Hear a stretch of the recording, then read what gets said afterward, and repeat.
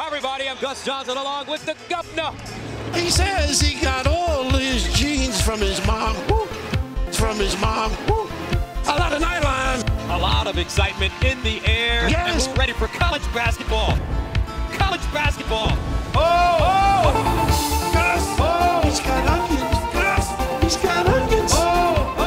Rise and fire. Sets up the big fella to light it up.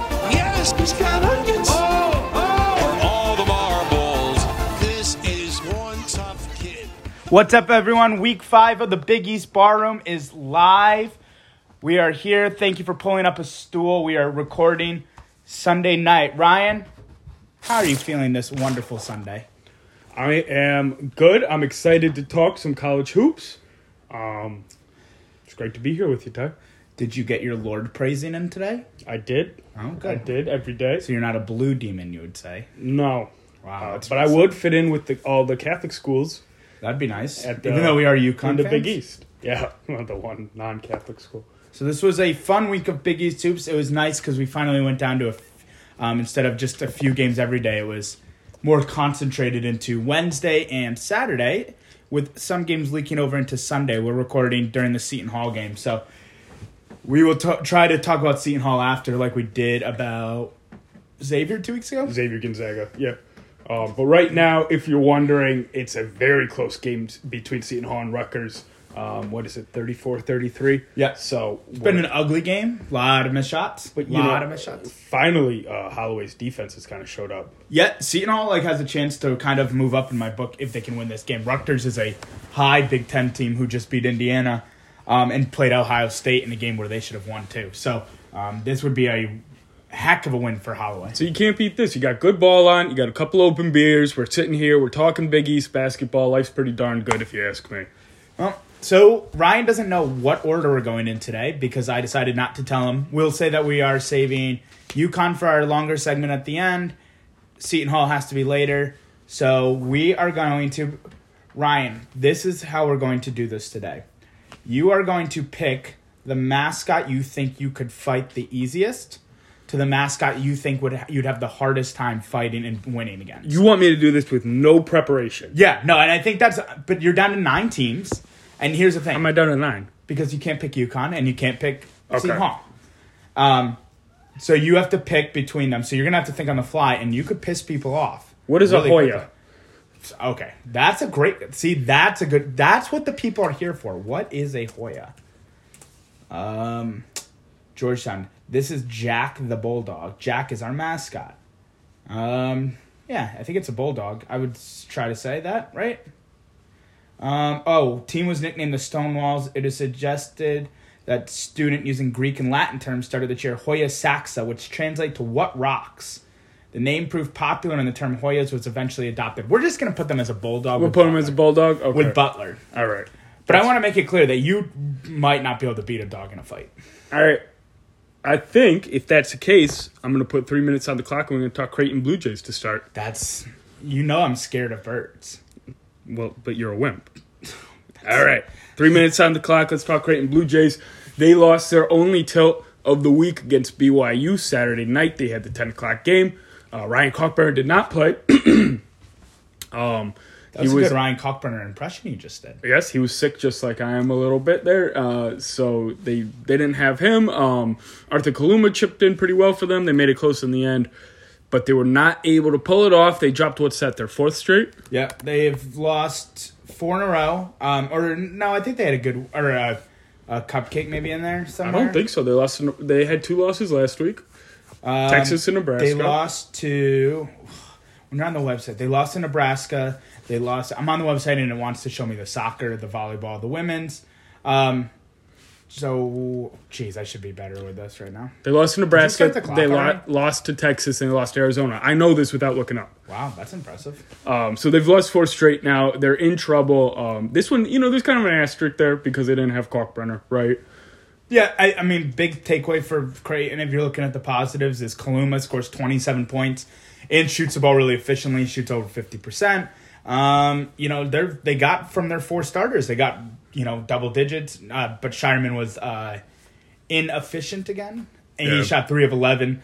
2 of 6 from 3. Chips in with 11 rebounds.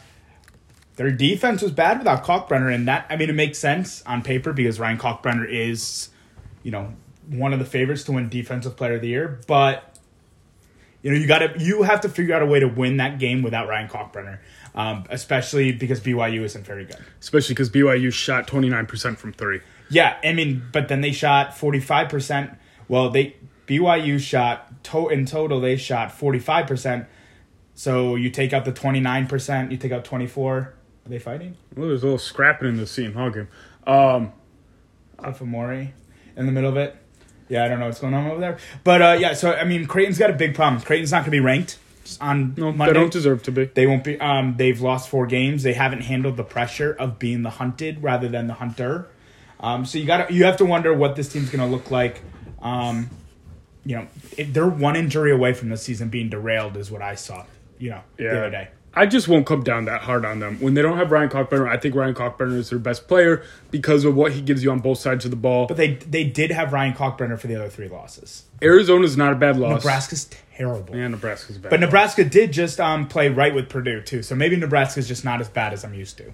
Well, St. John's played a close St. John's first beat them by half. 20, though. So maybe the Johnnies, that win for the Johnnies is looking better and better. Yeah, that's true. I don't know. I think Creighton needs to show me something starting. They play Arizona State, and then they jump into conference play. Yeah, I still like Creighton.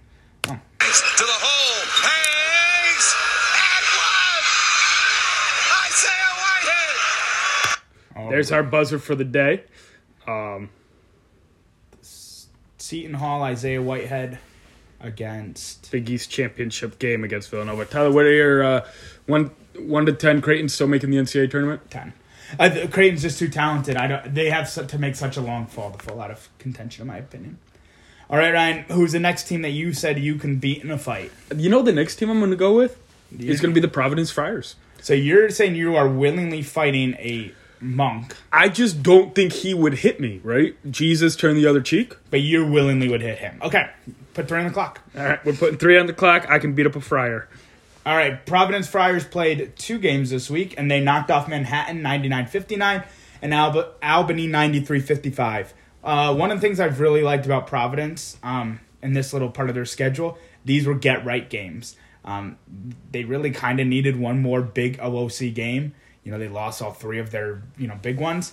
But, they're going to be, feeling very confident going into league play starting on next Saturday. So I think that's a really good sign for them. But other than that, I don't know what the takeaways are. Manhattan's bad. Albany's bad. Bryce Hopkins is good. Yeah, it's hard to draw too many conclusions here. Both of the teams they beat this week are in the 300s in Ken Palm. There's 320 teams. D1 teams, 350-something, I said. 350. Okay, so they're you were all around 2 of the 50 worst teams in the country. So there's not a ton to say here. It was nice to see Ed Croswell against Albany. He's their leading scorer. Ed Croswell's kind of been beleaguered. That's not a word. Maligned. Mm-hmm. Maligned in a slump to start the season, but he went for 18-7 against Albany Great Danes.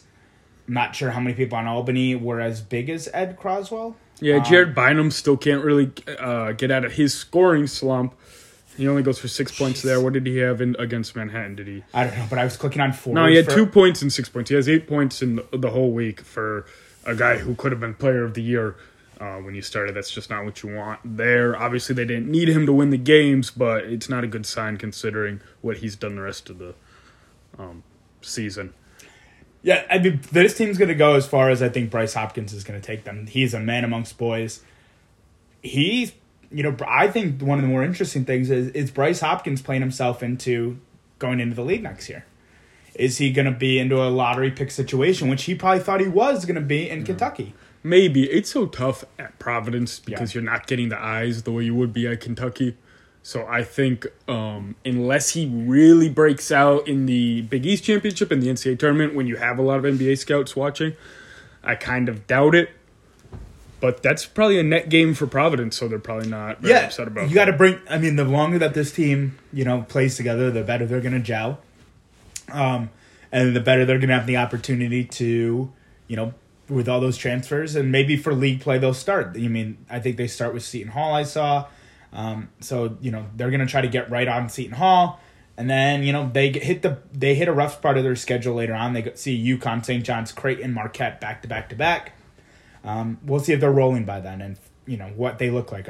Right now I have them in a bottom half of the league team. Yeah, they might have had the weakest schedule up to this point. They've lost to every St. good John's. team Yeah, John's maybe. has St. booty John's cheeks. too, but Providence... Booty cheeks. All right. But I have not been impressed with Providence's schedule either. Rise to the hole. Hangs and one. I say Whitehead. All right, Ryan, who else are you going to beat in a fight? Or do you have a Providence? No. Do you have any confidence that Providence makes the tournament? I still give them a 3 out of 10 chance. 30% chance. That might be higher than Vegas is giving them. I think they got a shot. I think they still got plenty of talent there. Yeah. All right, and then in terms of who I could beat up, at this point we're probably getting into people I can't beat up but might have a shot at. You don't think you can take a fat dog? I don't know. Bulldogs is mean. I am going to go Butler Bulldogs here. You're willing to fight a priest, no problem. But when you hear about a bulldog, you're like, I might not want to. Is that what this podcast is about? Yes. All right. We'll put 3 minutes on the clock. Let's talk Butler Bulldogs. Butler gets 2 wins this week. One against Yale, where they win 71-61. One against California. I did not know that Cal was 0-10 coming into that game.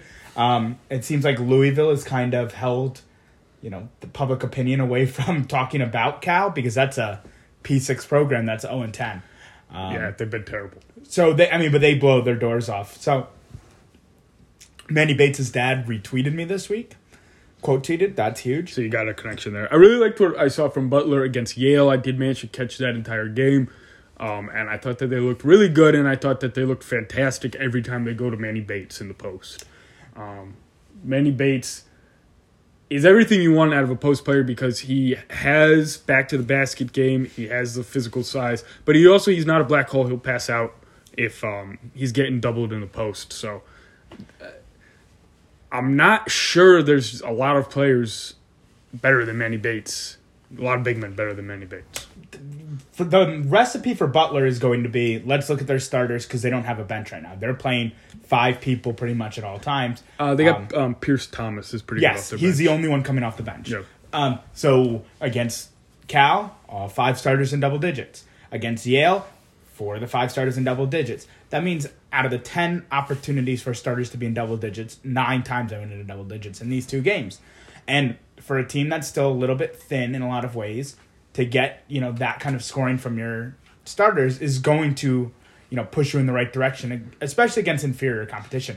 But I will say Yale is not. Yale was a 5.5 point underdog in this game, 6 point underdog in this game. Like Yale is not. I know we're looking at Yale and we're thinking whatever, but they're not the team that they only lost by 10 to Kentucky later that. No, Yale always puts together a pretty good team. Their coach has been there for like 30 years. He's like a living legend in the Ivy League Conference. I can't remember his name right now, which says a lot about me. But, Yale's a nice team, and they play basketball the right way, so you know that they're not going to make stupid mistakes and give you the game. James Jones. James Jones, yes. Living legend in the Ivy League Conference. Oh, Ryan just learned his name. So Butler had to play a good game of basketball, and they did. And, here was my big takeaway. Despite Manny Bates having 20 points, I still think they need to get him the ball more. Yeah, I mean, I don't went think 5 of 7 against Cal. He's, I don't think there should be a possession where Manny Bates doesn't have the basketball. Yeah. Well, I think in Big East play, you're gonna find out what his medal is because you got a lot of really good bigs, and he is definitely one of them. Yeah, absolutely. I would love to see him go against Joel Soriano, go against Adama Sanogo. Cockburner will probably be his toughest matchup just because of the length. Yeah. All right, so that wraps it up on the Butler Bulldogs. Whitehead drives to the hole. Hangs. I say Whitehead. Please let the buzzer do its job, Tyler. And one. All right. I'm guessing then I know where we're moving for the next team because if you can fight one Bulldog. Yeah, but those DMV Bulldogs are different than the... What's a DMV Bulldog? You never heard of DMV? No. District of Maryland, Virginia? It's what they use for the air. Anyhow, I'm going Georgetown Hoyas. All right. Georgetown plays 2 games this week, and any week that Georgetown gets a win is a good week for Georgetown. They win 75-68 against Siena, and they get the absolute doors blown off them against a bad Syracuse team. in the Carrier Dome, 83-64 in the Rick Pitino Bowl. So, and we in the Rick Pitino Bowl. yeah, loser of that game gets Rick Pitino. Oh, no kidding. I might be winner of the game gets Rick Pitino. But we were at the bar to watch the Georgetown Syracuse game together yesterday. That's correct. So we got to watch that entire game, and I Put it think on the big TV too over UConn because it was a close game. It was the 20-point game. I say blow their doors off. That game was a lot closer for a long time until the very end. right. That's exactly what I was going to say. A cook with a clutch over. Yeah, I had him at 5.5, and he got 6 points. He hit 8 actually altogether. Oh, you got 8? Yeah. But the weird thing about that game is that they started off and they looked like they knew exactly what they were doing against the Syracuse zone. Yeah. Like they looked like they were moving the ball, hit the foul line, dish it out, collapse the defense, baseline runs. Like the first 10 minutes, they looked like they knew exactly what they were doing. And then in the following 30 minutes, it's like they had no idea Syracuse was going to play a zone. Yeah. I was pretty dissuaded. They can't shoot, and the one way to beat a zone is you have to be able to shoot over it, corner threes, get to the middle. I was a little weirded out. They have so many good athletes, and they were putting a Cook in the foul line position where that's not his game to catch there and shoot. I thought it would have been perfect for Brandon Murray. I actually thought it would be perfect for Primo Spears because Primo has that floater in his bag. So I thought that was going to be his opportunity, and it was very, how many different ways can I say that the coaching just really unimpressive, by Yeah, it just didn't look prepared, and it looks like they have been playing a zone since Patrick Ewing was playing against the zone. Yeah, same zone. And it's literally the same zone and the same coach, and that's why we laugh at Syracuse because they haven't upgraded. And Patrick Ewing must have dominated Syracuse for years. He he had the scouting report. It was it was the perfect right up Patrick Ewing's alley because he didn't even have to do homework. No, he could just talk about his glory days. He literally just had to talk about being great, and for some reason that didn't work either. Yeah, I don't know.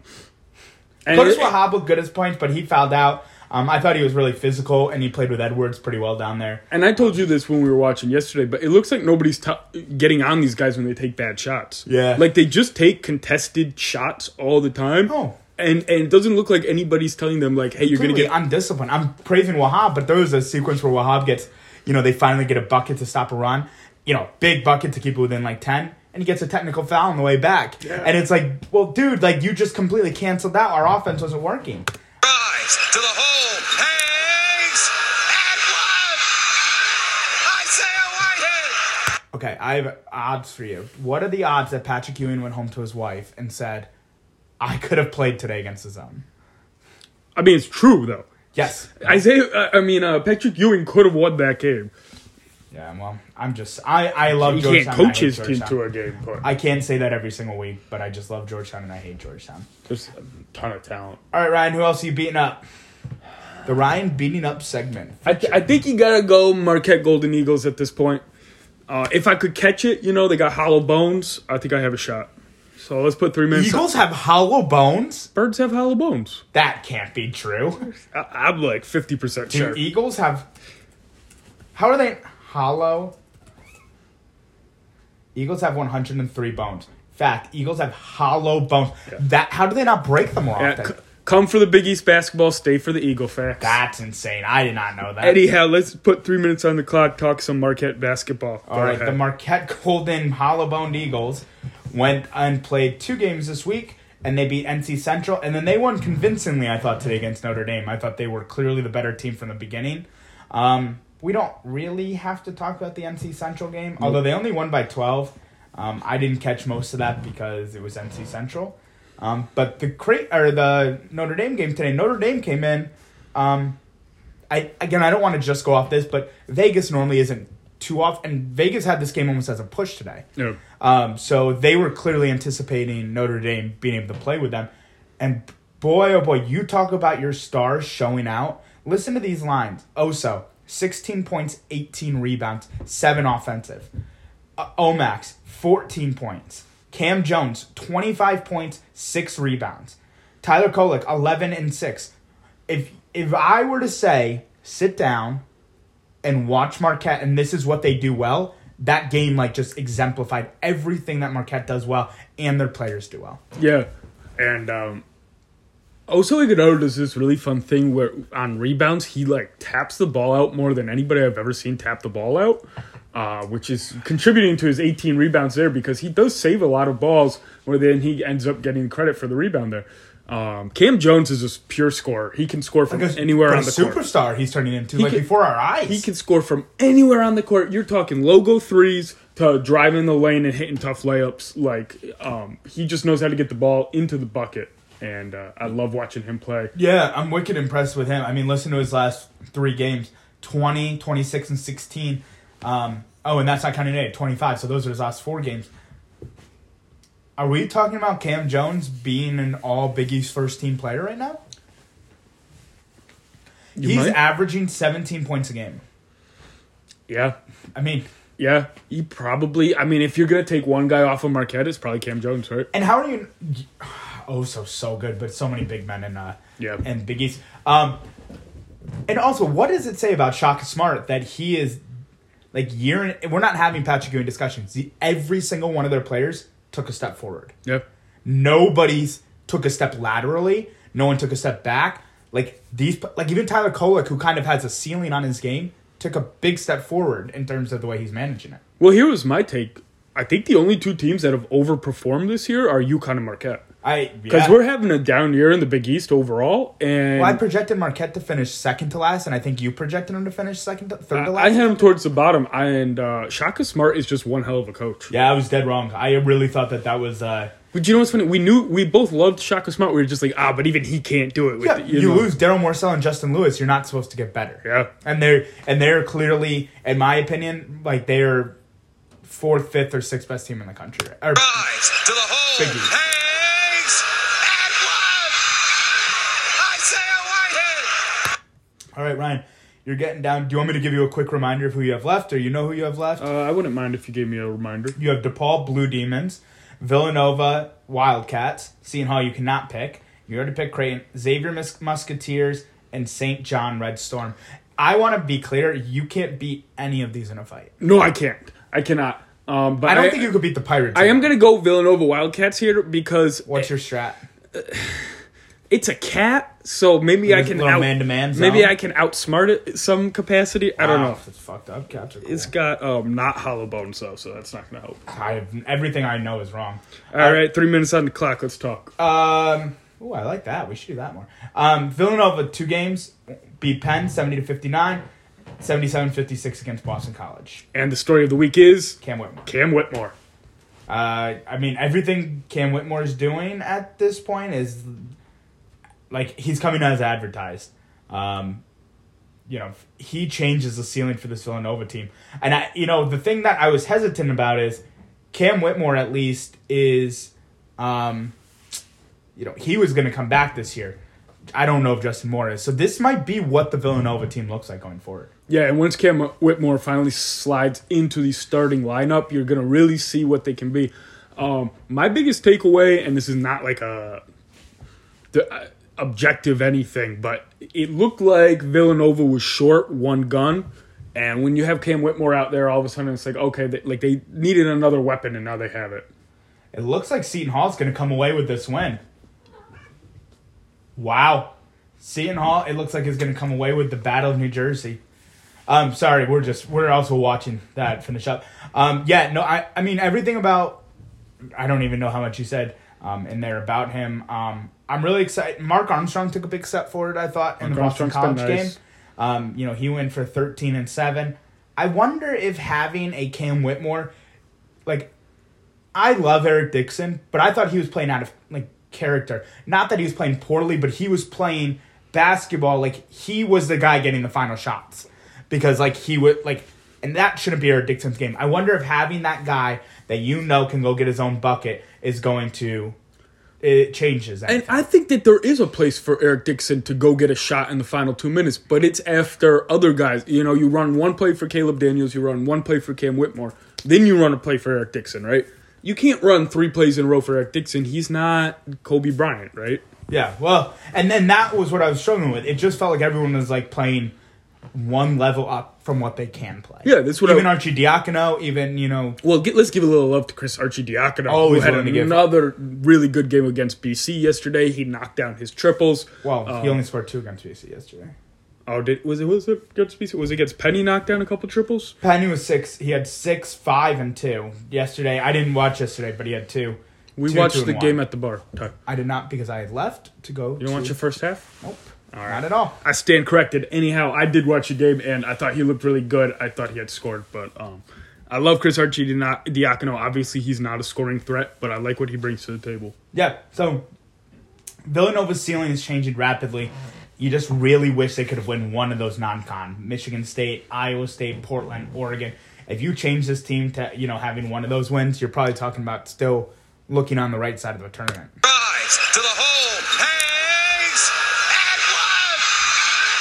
Isaiah Whitehead. And they were right there in all those games, which makes it hurt even more, because if you had just got lucky once, right? A ball bounces the wrong way, whatever, and now you're talking about... Eric Dixon hits that 3 against Michigan State in Michigan State. Like, that's a massive win. And then as long as they can run, play well in the Big East, you might know you're making the NCAA tournament. Yep. All right, we're down to the last few teams. We're down to the St. John's. Oh, he missed both free throws. Mulcahy from full court. Obviously misses. Seton Hall wins the Battle of New Jersey. Congratulations. That could be... we're going to have hot takes on that because I have no idea what that means for actual basketball. I think at this point we got to go Xavier Musketeers. You think you... No, I don't.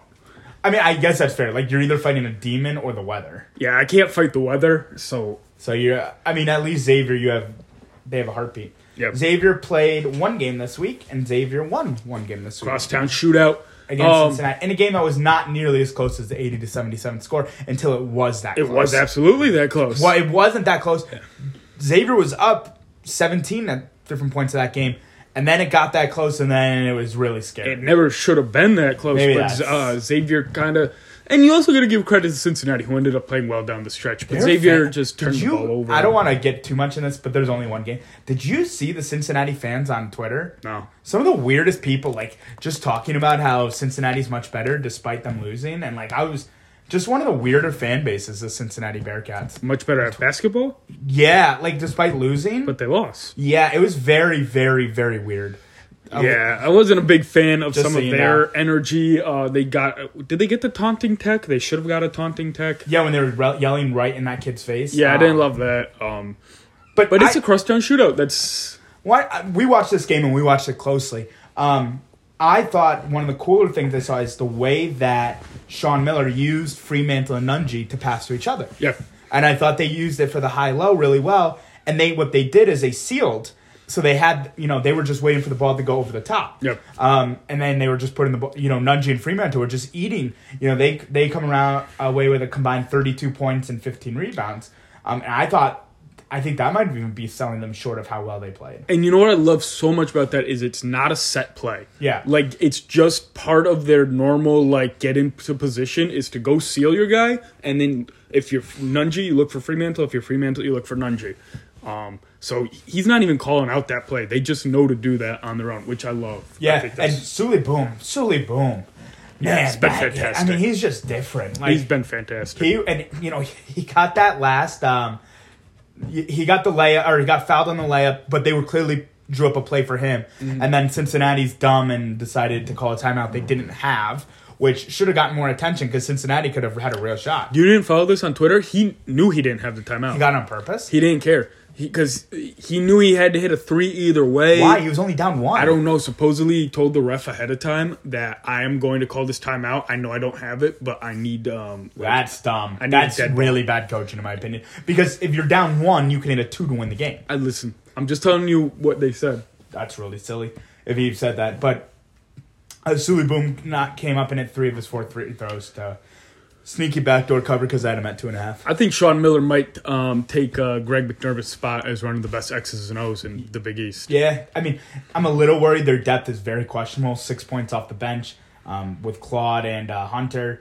Claude gives them a lot, not scoring, but he gives them a lot outside of that. I mean, Kiki Tandy was playing well, and he doesn't look like he's even getting minutes anymore. So, I don't know. That's an impressive one.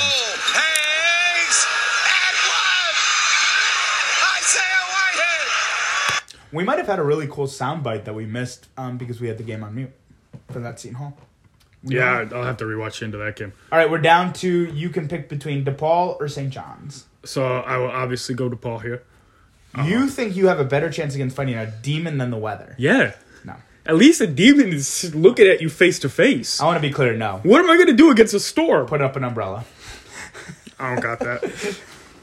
All right, we're going to go DePaul Blue Demons, who, sadly, or not so sadly, because they got a good win this week. UTEP is a good, I don't know how good they're, but they are a, respected team at least. They're Sully Boom's alma mater. And we love Sully Boom. But they got their doors blown off against St. John's. We'll talk about more what that means for St. John's later. And that's probably the closest I've watched a DePaul game up till this point. That is true. I'm not a DePaul believer. You don't have $9.99 a month subscribed to watch DePaul? No, I can't say I do. That's I definitely was not impressed with what I saw from DePaul. Sorry, guys. Their defense is really bad, and their offense is pretty bad. And when you put those together, it doesn't make for a great basketball team. Yeah, I think I see it similarly sometimes to what I see Georgetown. Not because I think they're poorly coached, but when you talk about the individual players, I get excited about this team. Emotion Gibson's really good. He didn't play great against St. No, John's. but he's played well enough where I give him the benefit of the doubt. Sure. Javon Johnson is really good. Ogenda is supposed to be pretty good. So, I don't know. They got punched in the mouth by DePaul, and they just kept getting punched in the mouth. St. John's, sorry. And they took a tough loss. My big takeaway from Javon Johnson is he takes a lot of dumb shots and makes a lot of dumb shots. Well, I said he reminds me a lot of David Jones. A lot of David Jones. His shot selection's not great, but obviously his ability to hit tough shots is impressive. And that's how I always felt about David Jones. I never felt like David Jones was a great shot taker, but he was a great shot maker. Let's talk about Zion Cruz for a minute here. Zion Cruz looked okay against... Zion Cruz is pretty darn good. He had his career high. What's the case against Seton Hall? Or St. John's? Why do I keep doing it? St. John's? Yeah. And he shot the ball pretty well, which was surprising. He hit a couple deep ones. He missed a couple open deep ones, which wasn't great.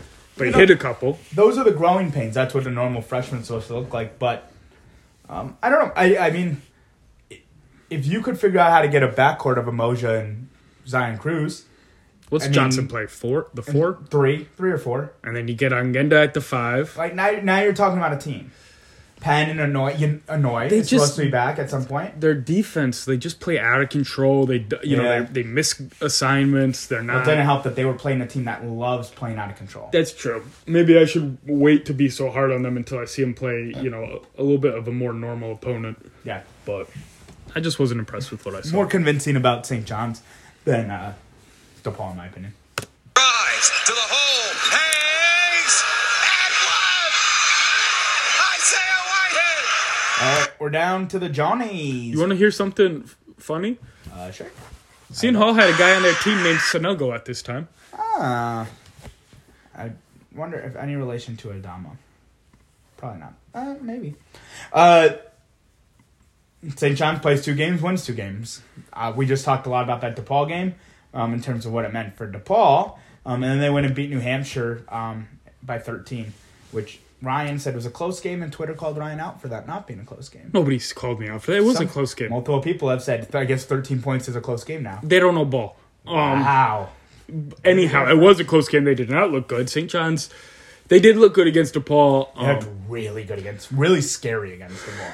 They were doing that thing where they force turnovers and get out and run. And listen, and there are 5 guys. Mathis, Corbello, Posh, Joel, and Jones, all in double figures. God, Soriano looked fantastic in that game. Soriano's just a one-man wrecking crew down in the paint. Yeah, he's really physical.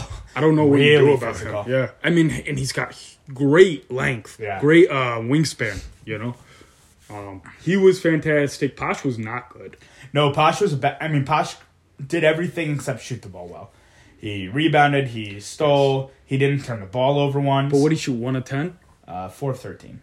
Are you able 4 of 13? Yeah. Corbello played a little out of control. I did say that Corbello turned the ball over 6 times, which is more than you can afford as, one of the primary ball handlers. But he shot the ball incredibly well, 7 of 9. But how many turnovers do they have in the entire game against DePaul? 12. Yeah, they can live with 12. Yeah, because they build 12 into their overhead. They'll win with 12 turnovers against good teams. Yeah, absolutely. I agree. My point is I don't think they can limit themselves to 12 turnovers consistently because the style of basketball they play leads to carelessness, you know? Yeah, well, they turned it over 12 times against New Hampshire, too. Very, a lot of continuity this week in how much they turned it over. Yeah. Posh Alexander also shot terribly against New Hampshire, 0 of 8. Do you think St. John's has the best athletes in the conference? Yeah. I think if you put St. John's, if you could get them to buy into a program of playing defense and sets, I think they'd be ranked right now. Yeah. All those guys are talented, and I want them all on my team. I don't know. It's always hard to play when your 2 point guards or your 1 and 2 guard can't shoot. I agree with that. I don't know. Almost leads to Curbello's been shooting a lot better than I saw him at Illinois, at least. Yeah, and confidently. He is hitting his open shots. I'll give him that. Yeah, and they have David Jones, who's a microwave, but he's going to give you 8 to 10 misses at any given time. Yeah, and you got Mathis can shoot. Mathis has looked good this year, and then Soriano can't shoot. You're never going to get great spacing on any of your sets if you run a normal half-court offense. That's why Jones is the perfect guy to bring into this team, because he is a shooter who can get open. Yeah, he's Joel a scorer. Soriano probably is like the second best Big East center that I've seen this year. Joel Soriano is all Big East, first team all Big East in my opinion. He's had a better year opinion. than Kalkbrenner. Yeah. Yeah, he has. It's just Sanogo that would be in front of him, and then like maybe going in like right there with him, which is insane. Manny Bates has been really good. Jack Nunji, Eric Dixon. Dude, let me some Drives to the hole. Hangs. And one. Isaiah Whitehead. St. John's to the tournament. Yeah. I'm all in. This team is complete chaos. It's like watching a car crash, and I can't look away. I'm not getting over the Iowa State game this easily just because you beat DePaul, one of the worst teams in the Big East. We've seen them look good 8 and then times. New Hampshire. They've won 10 games. They've only lost 1. I'm more saying that game's the exception than the rule. This is going to be my pendulum. I'm going to go back and forth. Right now I'm really down on them. And then once they play well against somebody good, I'm going to be really high on them again. Yeah, I love St. John's. All right, and so that means we are going to the Seton Hall Pirates. Because they just finished their game in a win against Rutgers when I was ready to say that Seton Hall was in DePaul and Georgetown territory. And can you just reiterate what the final score was? No. This is a positive Seton Hall podcast, not a negative. 45-43. 45-43. We've had first halves that look like that. Yeah, I think it's also... Ow, your cat is biting me. Yeah. I think it's okay. I was antagonizing him. I think it's important to put this in perspective, too. Rutgers is a good basketball team. Rutgers is going to be, in my opinion, top half of the Big Ten. And they're really good at home, the RAC. And to knock them off, this is probably going to end up being a quad win for Seton Hall, in my opinion, by the end of the year. Yeah. Especially at home or on the road. Well, however you want to phrase it. If they just did not lose to Siena, if we're talking about a team who their losses were to Iowa, who's a great team, Oklahoma, who has looked, they're a top half of the league team, Kansas, who's really good. If we were talking about those being the 3 losses and they beat Siena, we're talking about a team that I might be saying might be a tournament team. That Siena loss is so damaging that I don't know I don't know if there's a chance to recover it unless they go and knock off UConn, Xavier, or Creighton. I hear all that. Here's the problem. They scored 45 points. They won. They scored 45 points. If they had lost and scored 45 points, I'd agree. This is a make-or-miss league. I think both Seton Hall and Rutgers are defense-first teams, and Seton Hall just out-defense. But if you go up against a team that has an offense... He convinced them to play defense. Look what Iowa did to them. Iowa is an offense-first team, and they just walked... They put up 67 points against Iowa. What did Kansas do? They put up 6... Yes, Kansas dog-walked them. I don't think they can hang with anybody who actually is able to score the ball. Rutgers couldn't score the ball tonight, so Seton Hall is able to. That's a huge win. Fist for Rutgers.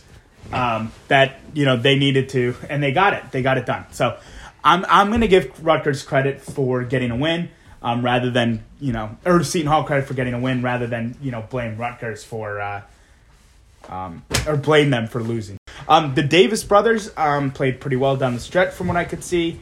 And the game got chippy at times. That was a rock fight. But I think Seton Hall games are going to get chippy. I think that's exactly what Cheyenne Holloway wants. Well, you'd rather win a rock fight than lose a rock fight.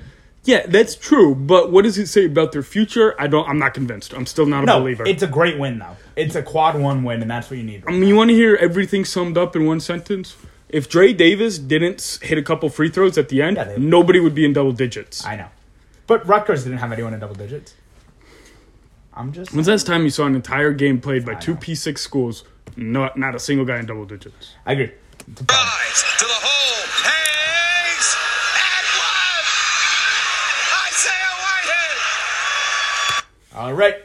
That was Seton Hall. And now we're going to put 5 on the clock for the UConn Huskies. Our new special segment. At the end, we're picking our team of the week and giving us a little extra time so we can talk about them.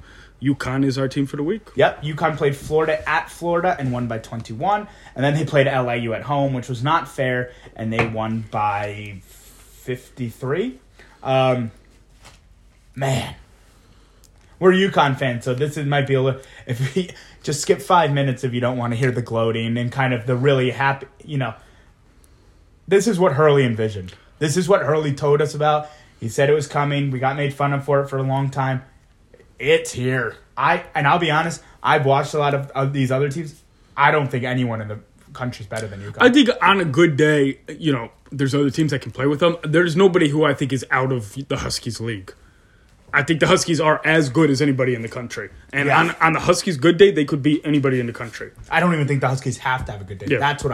That's what's crazy to me, because you could have any of those guys that have been, let me see the statistics, but there are games where, your third guy off the bench isn't giving you double digits. I mean, the depth that they're lining up is just incredible right now. When you have Calcaterra, Klingon, Diarra, Aline coming off the bench there, and then Samson Johnson's going to get healthy at some point, and he's going to come off the bench. And what Andre Jackson's doing for this team too, where he has kind of taken over this point forward situation where he's not turning the ball over and he is handling the ball a lot. We saw glimpses of this last year with Jackson where he's so athletic. I sometimes think that he forgets not everyone's as athletic as him, and he'll make a crazy pass and he'll go into the third row and then he'll be like, well, Andre, you can't do that. He has slowed his game down where I believe, if I'm looking at he hasn't turned the ball over the last 3 games. He has played 31, 34, and 24 minutes, and he hasn't turned the ball over. And in that time, he has 17 assists. Yeah, with significant ball handling duty. Yeah, he turned the ball over once against Iowa State and twice against Alabama. The guy's just not turning the ball over. He's as good as anybody in the country, as far as I'm concerned, because usually what gets the headlines is scoring, but that's not what Andre Jackson wants to do. He wants to do everything else for this team. He's getting them, tough rebounds. He's getting them great assists. He doesn't fill up his stat sheet with empty, easy rebounds or anything like that. He fights hard to get them second possessions, and I think he's as impactful as pretty much any player in the country. Yeah, what I've really also liked is I've loved the way Hawkins is playing. That guy is an NBA player. His stroke looks so absolutely pure at all times. And he hasn't really hit the efficiency number that I like. And I'm saying that, and he's shooting 42% from 3, which is... He's not missing. But, there are still some shots where he comes off screens where I'd like to see him connect. If you have 3 NBA players right now playing at a high level, and 4 because Klingon will eventually get drafted, I think that, people are asking... We'll get to this more in mailbag, but people are asking what the ceiling is for this team. I think at worst, the lowest of expectations, this team has to be playing second weekend college basketball. It's all... I feel like a lot of Huskies Nation right now is just holding their breath because Hurley has had good teams and he's lost in the first round of the tournament. He's never had a team like this. No, he hasn't. But he's had good teams that should have won. You're not going to lose to a 16 seed if you're a 1. Listen. Or a 15. They weren't supposed to lose to San Diego, New Mexico State. I agree with what you're saying. That I am it does. I think what you're trying to also say is it doesn't matter what he does in the regular season right now until he wins a game in the tournament. And he's going to win a game in the tournament. You're probably going to be playing the 15 or the 14. I'll give it a 1%. You know, they said that about Virginia that year against UMBC. I just don't. I'm not worried about UConn winning one game. I'm worried about, but if they lose to an 8-9, I think that's still a colossal failure for what this team ceiling is. So, yeah, I think you're right that we can give every accolade we want right now to UConn, but let's see what Hurley does in the tournament when it actually matters. Yeah. Because he doesn't have a great track record there to this point. I was asking him this the other day. Do you think Klingon is a all Big East second team player right now? No, probably not, just because of the number of great bigs in the Big East. But he's freshman of the year, in my opinion. He overcame Whitmore. Oh, yeah. Well, I mean, Whitmore's a lot less games. But, right. I mean, Klingon, it might be like... Do they do a national freshman of the year? They might. Because, that's where I'm at with him. He's national freshman of the year good. He's been incredible. Yeah, and 10 points a game, 7 rebounds, 2 blocks, 1 steal. I mean, he's not fouling a ton. I've been really, really impressed by Donovan. There's not a single player that you're saying is underperforming. Naeem Aline is struggling. He's got a hamstring problem, which might be bringing him down a little bit. Yeah. He's going through a shooting slump, but he's been a 4-year starter in the ACC or a 3-year starter. Yeah, I mean, I'm not. We know what he can do. I mean, the thing with this team is that worries me is what does the backup point guard situation look like, and that's been the problem actually the last few years. Jalen Gaffney didn't cut it his last 2 years at UConn, and right now I don't know. I love Hassan Diarra's defense, but I don't love his offense. So if you're looking at anything that might be a potential problem, we're talking backup point guard. Drives to the hole, hangs, and one! Isaiah Whitehead! All right, and here we go. Ready?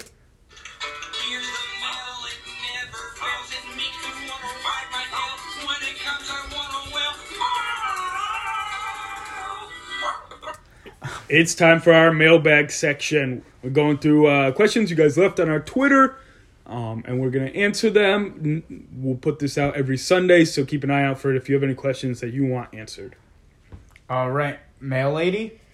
Yeah, first question is a UConn-related question. If they don't win a national title this year, is it the biggest failure? I told this guy I was going to clean it up. Because he said if they don't win, is it the biggest failure of his bleak career? It's a Providence fan. Well, let's let the mail lady do her job. Go ahead, mail lady. If UConn doesn't win a national title this year, is it the biggest failure in Dan Hurley's career thus far? No, you missed the word bleak. Well, we're cleaning it up. No, it's not the biggest failure because national title is not the expectation here, but Final Four? This team needs to be playing second weekend. That's all I'll say right now. This team needs to be playing. You think Sweet 16 and it's not a failure? It's not disappointment. What if you run into a Duke team that has 4 pros that just got a lower seed, and you lose them? I'm saying I'll be disappointed. I don't think it's a failure. I mean, you'd have to run into them they'd have to have a 4 seed. Yeah, Duke right now is probably around a 4 seed. No. I don't know. I'm not national champion. I mean, one of 68 teams. There's probably 20 teams that have a chance to win. I'll say Elite 8. Final answer. If they don't make the Elite 8, it's a failure of a year at this point. All right. And I'll say they need to be playing second weekend basketball Sweet 16. for it not to be a failure of his bleak career. Next question. I would like to hear what you think about the future for Seton Hall. In a few years, what's the best outcome you could see from Shaheen Holloway and his program? Well, this question really changed after that win against Rutgers. Yeah, I mean, you look at UConn. You want to be UConn. Right now, Shaheen Holloway's coming in and he wants to be a culture coach. Yeah, you're trying to win as many games as you can. These aren't his players. And you recruit, you see who you bring in, and you hope in 3 or 4 years you are talking about it being one of the better teams in the country. Yeah, I don't know if he exactly wants to be UConn. I think there's some similarities and there's some differences. In some ways, he wants to play defense similar to how St. John's played this defense, except for to fall back into a better half-court defense. Yeah. But he wants to be disruptive in that I do think Shaheen Holloway is the right guy for this job, and he will lead them in the right direction. I love Shaheen Holloway, and I think when he is recruiting as a P6 school instead of recruiting as a St. Peter's school, I think he's going to get some... That's what I'm saying, much more like Hurley. Hurley's going from not a P6 school to UConn, and he brought in better recruits. And Shaheen Holloway brought St. Peter's to a much better team. Clearly, I think he'll do the same here. Yeah, I think they're always going to be a defensive-minded team first. I think this kind of win that they had against Rutgers in the 40s is kind of what they want. All right, next question. It's from a St. John's fan. Most years, I think this team makes the tournament if they finish 4 or 5, but the Big East being very weak could get in the way of that. What are your thoughts? I think if they finish 4, they get in. If they finish 5, he's right. It could be on the cusp. It'll be close. I think what you were saying, Ryan, is the reason I have no idea. St. John's could still have a very bad season. Yeah. They don't have a win that jumps out. Other than the Nebraska win is jumping out more and more to win by 20. And they beat Syracuse, which, Syracuse and Temple, they have some mid, quad 2 or quad 3 wins. You'll find out quick because after they play Florida State, who's bad, they go Villanova, Xavier, Seton Hall, Marquette. And that 4-game stretch, you will figure out if this team is going dancing or not. If they go 2-2, they're on the bubble. If they go 3-1, they're probably looking at the right side of the bubble. If they go 4-0, they're in. Yeah, I'm still down on St. John's. I'm not saying I think they finish 4 or 5. I'm just saying in terms of the Big East, whoever finishes 4 should be safely in. Whoever finishes 5 is going to be on the cusp. I think that's probably correct, unless Butler and Marquette really turn it on. Yeah. All right, and our final question is tier list of in-state rivalry games. You got made fun of because you are not made fun of. Your poll read. Yeah, it was a popular poll. But it was only one per team that got the votes. Yeah, Xavier and Cincinnati ran away with it. The Crosstown Shootout is in a tier of its own, apparently. Yeah, they're up there at number 1 easily. And then you have URI, PC, and Seton Hall Rutgers. Seton Hall Rutgers is probably tier 2. They're in tier 3, which doesn't get as much love as I think it should, is Wisconsin Marquette. Yeah, 2 really good teams but not thought of, I think, in the same light, which is weird because both teams have been good. Yeah, the St. John's Syracuse isn't a real rivalry, right? The Philly 5 isn't a real rivalry just because Villanova's outclassed them for the last Temple, 20 years. Yeah, but Temple got it this year. Georgetown doesn't really have a rivalry there. Maryland, but they don't play them. Who am I missing? They just stopped the Crossroads Classic with Butler. Creighton, Nebraska. Creighton, Nebraska. That's another one. Yep. Yeah. So, since Xavier, I'd go 1. And they hate each other. They genuinely don't like each other. Yeah, I think there's 5 regularly scheduled in-state rivalries that are must-watch TV. And I think it's the Cincinnati, Xavier, PCURI, Marquette, Wisconsin, Seton Hall, Rutgers, and Nebraska, Creighton. I agree. I'm not far off. All right, that ends week 5 of the Big East Barroom. We will be back next week with we have Big East play starting on Saturday. So we are going to, we're going to be able to draw some conclusions. A lot of these teams don't play until Saturday. They give people off. I know finals are going on for these schools. I forget that they are kids sometimes on top of this. So hopefully we have some more conclusions to draw, but exciting times for the Big East. Yeah, absolutely. Thank you so much for coming and pulling up a stool with us. We love talking Big East basketball. We love interacting with you guys, so let us know what you think. All right, that ends week 5. See ya.